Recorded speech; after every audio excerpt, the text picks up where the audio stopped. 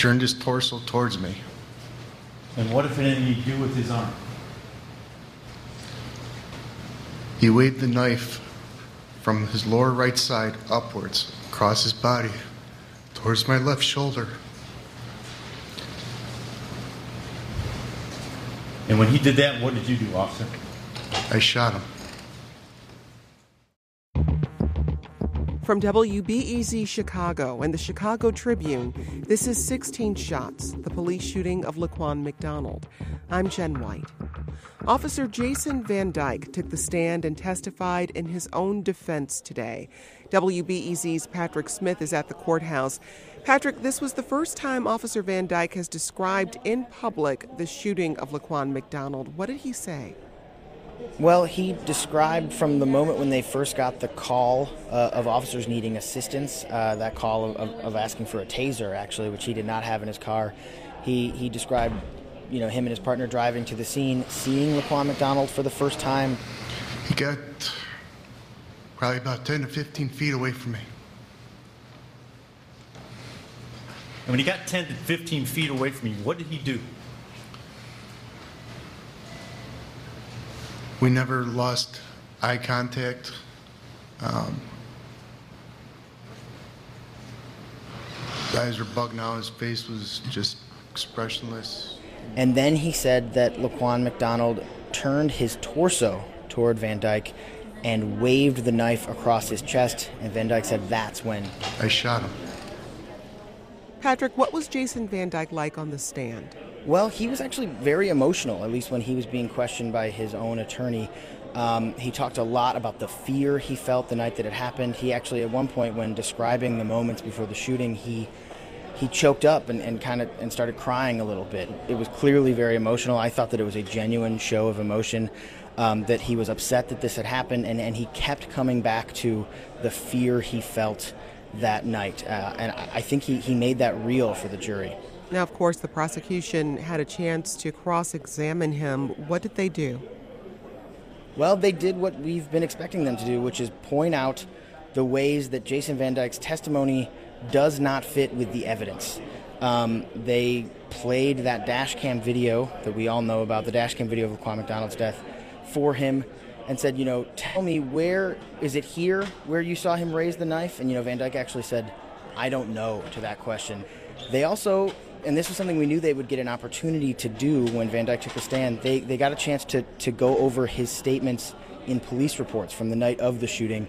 They pointed out the ways that those police reports don't fit with the dash cam video, and they also don't fit with Van Dyke's testimony, and he kept just saying, I don't remember what I said that night. I was in shock. He said that over and over again to questions about inconsistencies between police reports and his testimony. There was actually even one point where the prosecutor played the animated recreation that the defense team made, and they said, where in this animation that your expert witness made, where do you see him raise the knife in this animation? They kept hammering, you're saying this happened, but there's no proof. And that animation was supposed to be created to give jurors the opportunity to see things from Van Dyke's perspective. But in his testimony, Van Dyke says, well, this isn't what I saw. Right, yeah, he undercut that animated recreation. He said, that's not from my perspective. And they said, well, but your attorneys presented it as being from your perspective. And he said, that's not in my, not my area, essentially, that they presented this video. How do you think Van Dyke's testimony played with the jury? As I said, I think when he was being questioned by his own attorneys, I thought he did a good job of showing emotion, showing that this was not something he wanted to do. And when he was on the ground, what, if anything, did you observe about him while he was on the ground? I could see him starting to push up with his left hand off the ground. I see his left shoulder start to come up, and I still see him holding that knife with his right hand, not letting go of it. And his eyes are still bugged out. His face has got no expression on it. During that time on the ground, did you say anything to him? I'm yelling at him, drop that knife. How many times do you think? I couldn't tell you. And he never dropped it, right? He never dropped it. So, when you saw him move like that, what did you do?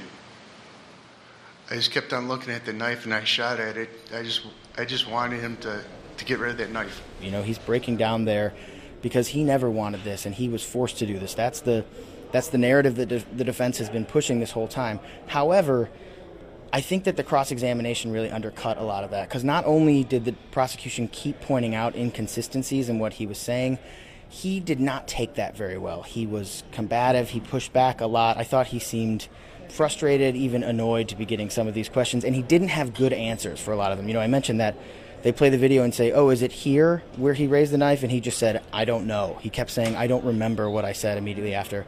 So I think initially, it probably did have an impact on the jury, but I do wonder how much of that was undercut by the cross-examination.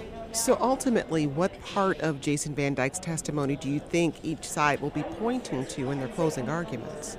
I think the defense is going to be pointing to the fact to that fear that I talked about, the fear that Van Dyke made real on the witness stand, and to the fact that Van Dyke kept testifying to the knife. You know, he said, I was focused on that knife. I just wanted him to drop the knife. I was aiming at the knife. He, in his testimony, was bringing home something that the defense attorneys have been saying, which was that a guy with a knife is scary, that he was fixated on this knife. I think that's what the defense will be pointing to in their closings.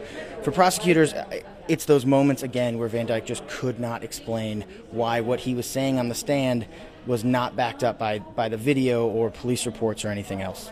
Patrick, thanks. Thank you. Also testifying for the defense today were two expert witnesses. WBEZ's Chip Mitchell was in the courtroom. Chip, what did psychologist Lawrence Miller say about the McDonald shooting? His job was to testify what was going on in Van Dyke's mind.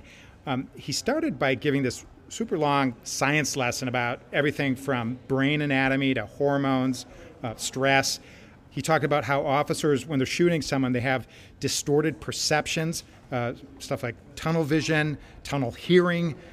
Things might seem to be happening in slow motion.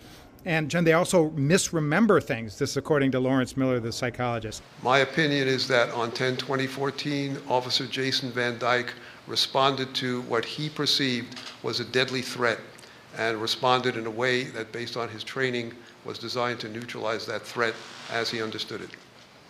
And would your opinion be that his response was based upon a reasonable officer's response in the same situation? A reasonable officer faced with the perceptual reality of what that officer, of what Officer Van Dyke was experiencing, the answer would be yes. Okay. What did prosecutors say when they cross-examined Lawrence Miller? Miller admitted that officers are trained to control themselves and not lash out when they feel disrespected, like how Van Dyke might have felt when McDonald was ignoring his commands to drop the knife.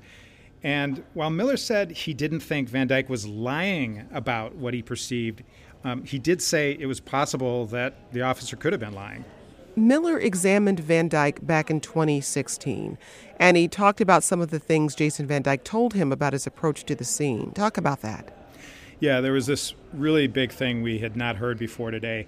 Van Dyke told Miller that he and his partner had heard the radio calls about the black male having a knife and popping the police SUV's tire. So the two of them, they're in their police SUV. They're on the way to the scene, but they're still a block and a half away. He looked over to Joseph Walsh and said, why don't they shoot him if he's attacking them, correct? That is what he said. That is what he told me he said. So what does that mean for Van Dyke? Well, I spoke to some defense attorneys about this, about how important this could ultimately be for the jury. And they said it could be a double-edged sword. On one hand, it could be interpreted as planning to shoot Laquan McDonald. So the statement would support first-degree murder charges. It could also be interpreted as showing fear, which would support the defense contention that Van Dyke shot in self-defense. I want to bring WBEZ's Shannon Heffernan into the conversation. She was in the courtroom today. And Shannon, the defense called Barry Broad to the stand. Who was he? He's a use of force expert. You'll remember that prosecution earlier called their own use of force expert. That person, of course, said that Van Dyke was not justified in his shooting. But the defense's expert said he was, in his opinion. The most dramatic part of his testimony was actually this moment when Herbert asked him to come out of the witness stand and come down to the area right in front of the jury. And they measured out with a tape measure 13 feet. And then across the room from him, Herbert said, well, how at this distance could I be a threat to you? And Broad said, well, I'll show you how. and then he lifted up this plastic knife that he had been given and ran at Herbert pretty quickly. And when he reached him, said, "Stab, stab, stab, stab." And I'll show you how much time you would have to react to me. Stab, stab, stab, stab. The point here being that somebody could quickly close the distance if they were running at an officer. And how did the prosecution respond to that testimony? Well, they said that Van Dyke had a handgun and that handgun was drawn. So presumably making a point that he could have shot him if he needed to, if he had approached him quickly with that knife. Shannon, Chip, thanks. Thank you. Thanks, Jen.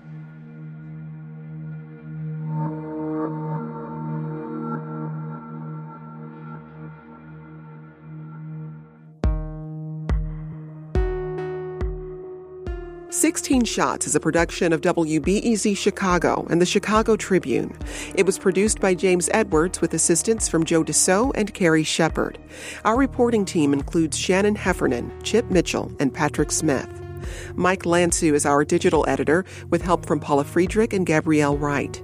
Our senior editor is Rob Wildeboer. Brendan Banaszak is our executive producer, and Steve Edwards is WBEZ's chief content officer.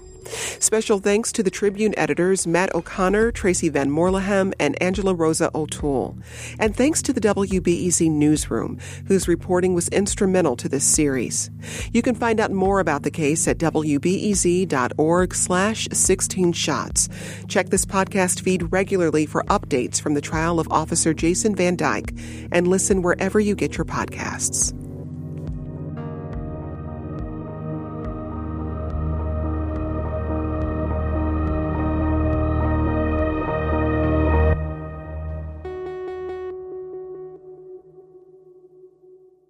Now, more than ever, facts matter. That's why the journalists at the Chicago Tribune are committed to quality journalism, relentlessly pursuing the truth and providing you with the stories that impact your community, as well as your daily life.